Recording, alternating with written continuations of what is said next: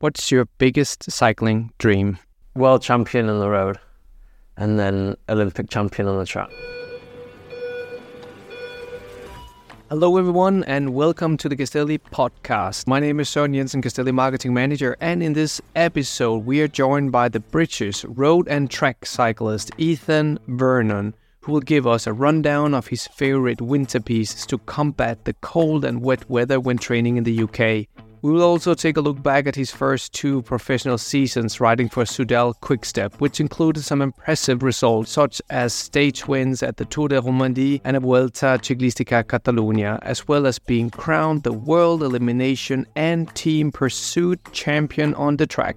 The interview took place last spring during one of Castelli's many product feedback sessions with the riders and was more of a friendly chat than a formal interview. However, we will delve into topics such as dressing up for cold and wet winter rides, off-season cross-training, pre-training food, aero race suits, winter gloves, Ethan's passion for coffee, and his cycling career goals. So sit back, relax, and kick your feet up as we embark on an insightful conversation with incredible Ethan Vernon.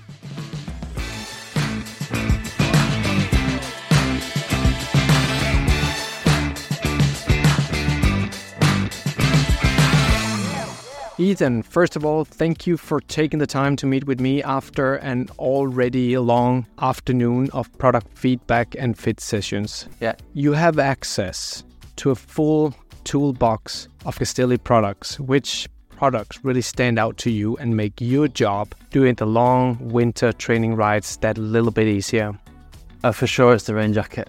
Living in Britain and the harsh winters we have there makes it so much easier, that rain jacket. I mean, I could ride in 5 hours in the rain and not feel the wet. So yeah, when I have this on, it's really nice. But all of it, the waterproof leg warmers, the overshoes, I can literally ride for hours and not feel the wet. So I think it's made it a lot easier from sort of what I've used previously.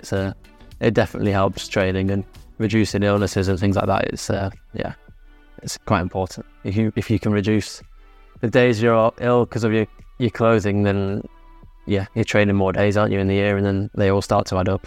The products Ethan is highlighting are the Gavia and Slicker Pro rain jackets, Alpha Hours 2 jacket, the Pioggia 4 and Deluvio Pro shoe covers, Nanoflex Pro bib shorts, and Nanoflex 3G leg warmers. What other fall-winter items do you reach for when the temperature drops or when heading out in the wet and cold British weather? I tend to ride the same setup like most days. If the weather's quite similar, I'd go like the thermal bib tights. Yeah, the Sorpasso Hours 2, but also the Tutto Nano water-repellent bib tights are brilliant for British weather. What other winter products really stands out and keep you warm? The long Castelli overshoes, the neck scarf, the hat, and Castelli thermal base layer. And then depending on the weather, I'd go like the long sleeve Gabba or Perfetto in a rain jacket if it's not too cold. And then gloves. My hands get hooked iffy, so I just go for the thickest ones. But again, they're really good, so yeah. I'd rather my hands be too hot than numb. Finding the best winter gloves can be a long project for many. That's why you will find 15 different long finger gloves and 16 different shoe covers in the Castelli range. By utilizing the product filter on our website, you can actually narrow down the options that work for you, ensuring your hands and feet stay warm and dry regardless of the weather conditions. What's usually in your race rain bag before a spring classic race? The Hydro long sleeve and gilet. Maybe a spare set of arm warmers, the Nanoflex arm and knee and leg warmers. They're surprisingly waterproof as well. But then like Perfetto or put a Gabba in. But yeah, all the winter stuff. Because yeah, if you need the bag, then normally like really cold and wet. So Ethan, let's talk bike racing now. What part excites you the most? What I like the most is like the end bits, the bits that are carnage and you're fighting and the lead out part. So I really enjoy that. And then also the descents on a nice sunny day. That's quite cool as well. Which kind of race gives you the most pleasure? I really enjoyed the stage racing this year, actually. I couldn't tell you like one specifically, but there was days that were like I'd class as low pressure, where you help in the other guys. And it's a mountain stage, and you need them at the bottom, and then you're in the gruppetto, and you're just like a trainer ride. Then you're just riding in the hills. But then you know the next day you're switched on, and everyone's in for you, and then you feel the pressure, and But I quite like that, the variability that the stage races have, where like one day is sometimes for you and another day is for someone else. And yeah, I enjoyed that. Coming into the World Tour as a neo-pro in 2022, did you find it difficult to gain the respect from riders from other teams? And who would you be talking to, mainly the Wolfpack or the British riders? Yeah, I think so, yeah. I mean, it's always hard because you see like the guys that have been pro for 5-10 years already and they almost know everyone is in peloton, and then you come in for your first year and you see everyone else chatting to people from different teams, and I'm just looking for the other British guys or other guys in my team. But even just like one season along, there's like a few more names that I've made friends with in like gruppettos and things like that. So yeah, I mean, it only takes a couple of years, doesn't it? And then you start to recognise more faces in the peloton, and you end up at the same races as most people because you're that type of rider, and each team sends that type of rider to that race. But yeah, I'd always look for a British rider because yeah, we're quite close back home. So. And luckily, there's also a bigger group of British riders in the peloton these days. Ethan, what's your go-to aero road suit and why? I'd go for the BTW because yeah, I know from the track the aerodynamic gains that you get with speed suits and stuff like that. So when I'm sprinting, I'd definitely go for a suit like that. But then the Superleggera, if it was like a mountain stage or something, just something that's a bit more breathable and comfier to wear for when you're going up a climb for like an hour. So yeah, I'd go for And then the classics, well, the semi-classics I did this year, I'd also go BTW just because, yeah, it's a flat out all day. So over like a 6-hour period, the watts saved is quite a lot. And always aero socks, even if it's hilly. No cotton socks? Yeah, no, never the cotton socks, always the aero. Very good choice. The best aero combo when the race speed is high. Hey, let's go back to off-season training. Do you cross-train on other bikes than road and track in winter? Yeah, I ride my mountain bike quite a bit actually. In the winter, I just think it's better to, especially if there's like chance of ice or snow or something like that. I just don't think it's worth the risk. And with the mountain bike with the bigger tyres, I think it's just a bit safer and like a mix. It's nice to mix it up every now and again. There's a forest near where I live and the climbs are quite steep, so it is a tough ride, but it's nice to do. To do something different, yeah, and stay protected from the wind and wind chill. Even with a wind speed of 5 miles per hour, a fast road ride can feel like riding into freezing 25 miles winds, so it's important to stay protected from the wind. Yeah, exactly, yeah. But also, like, on my TT bike, I'll jump on that like a couple of times a week, so stuff like that is how you balance like the track and the road. Is say you do a road ride and then you can say it's 3 hours long, you could always do your 2 hours of efforts and then do the last hour on the TT bike, or the 3 hours on the road and then just spend like 20 minutes on the rollers on the TT bike. It's just that time and position really. So yeah. Do you like to stop for a coffee during your training rides or at the end? Yeah, depending on what I've got to do that day. If I've got nothing to do, then I'd definitely stop for a cafe. But yeah, sometimes I have other bits around training and like meetings and stuff. So then I need to get back and I don't have time. But I could easily spend too long in this traffic. What is your go-to sweet and coffee style? At my local one, it would be like a flat white and then flapjack or a brownie. Also two of my favorites. It's a nice cafe. It's like a cycling cafe as well. So it's yeah, it's a good place to take a breather and enjoy some good coffee and food at the end of the ride. Well, talking about food, what's your favorite race food when walking onto the team bus? I'd go for, they've got like an energy cake. I'd go for that. I tried to mix it really. So obviously we're told to have X milligrams per hour and stuff. So all the writing has got the amount of carbs and stuff on them. So I tend to go for a mix.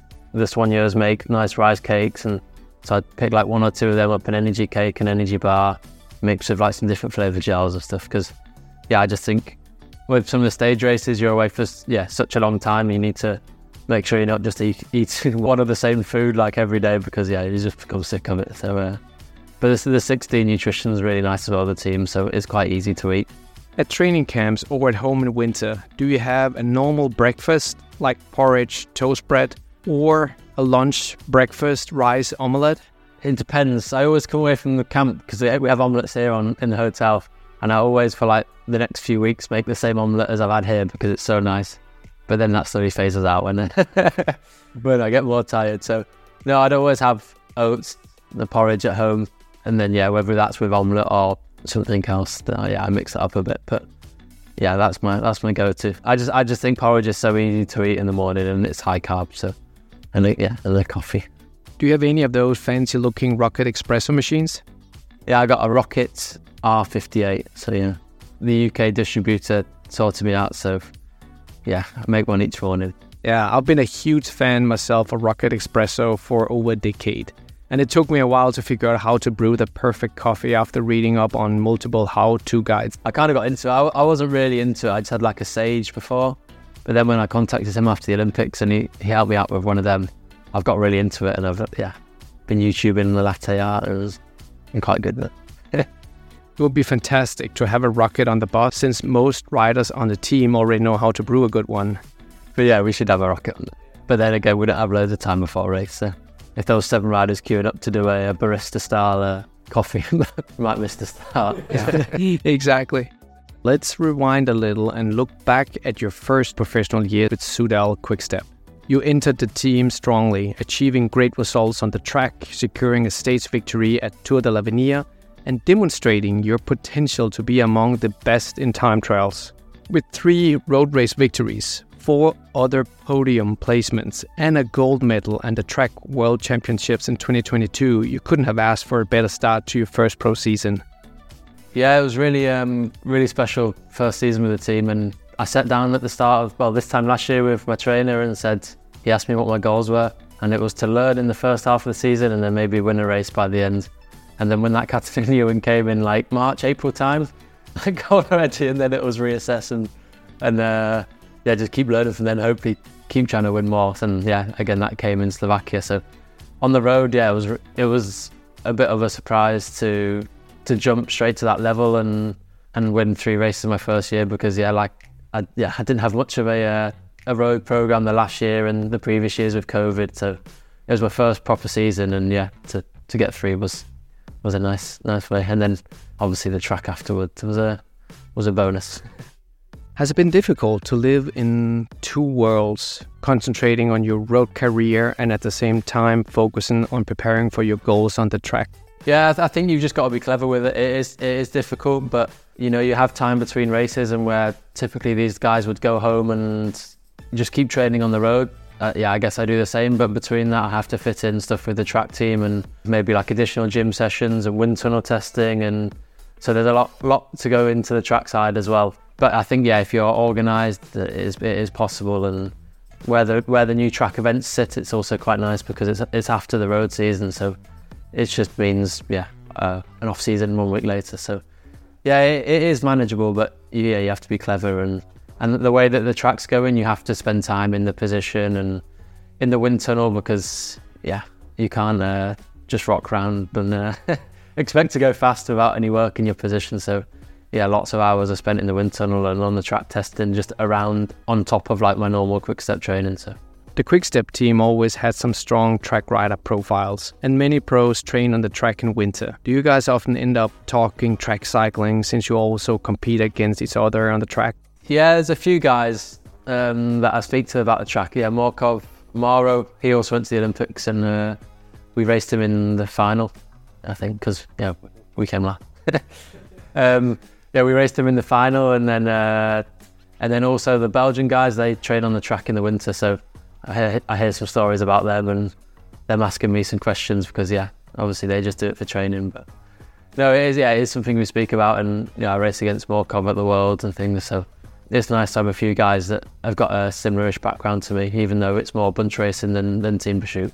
Having pursued a career in track cycling, what made you change your mind and transition to the road? It's predominantly been the track, yeah. I think I did, in the under 23, I did 1 season on the road, and the rest just was all track. And as a junior, I didn't do any road at all, so that was all track.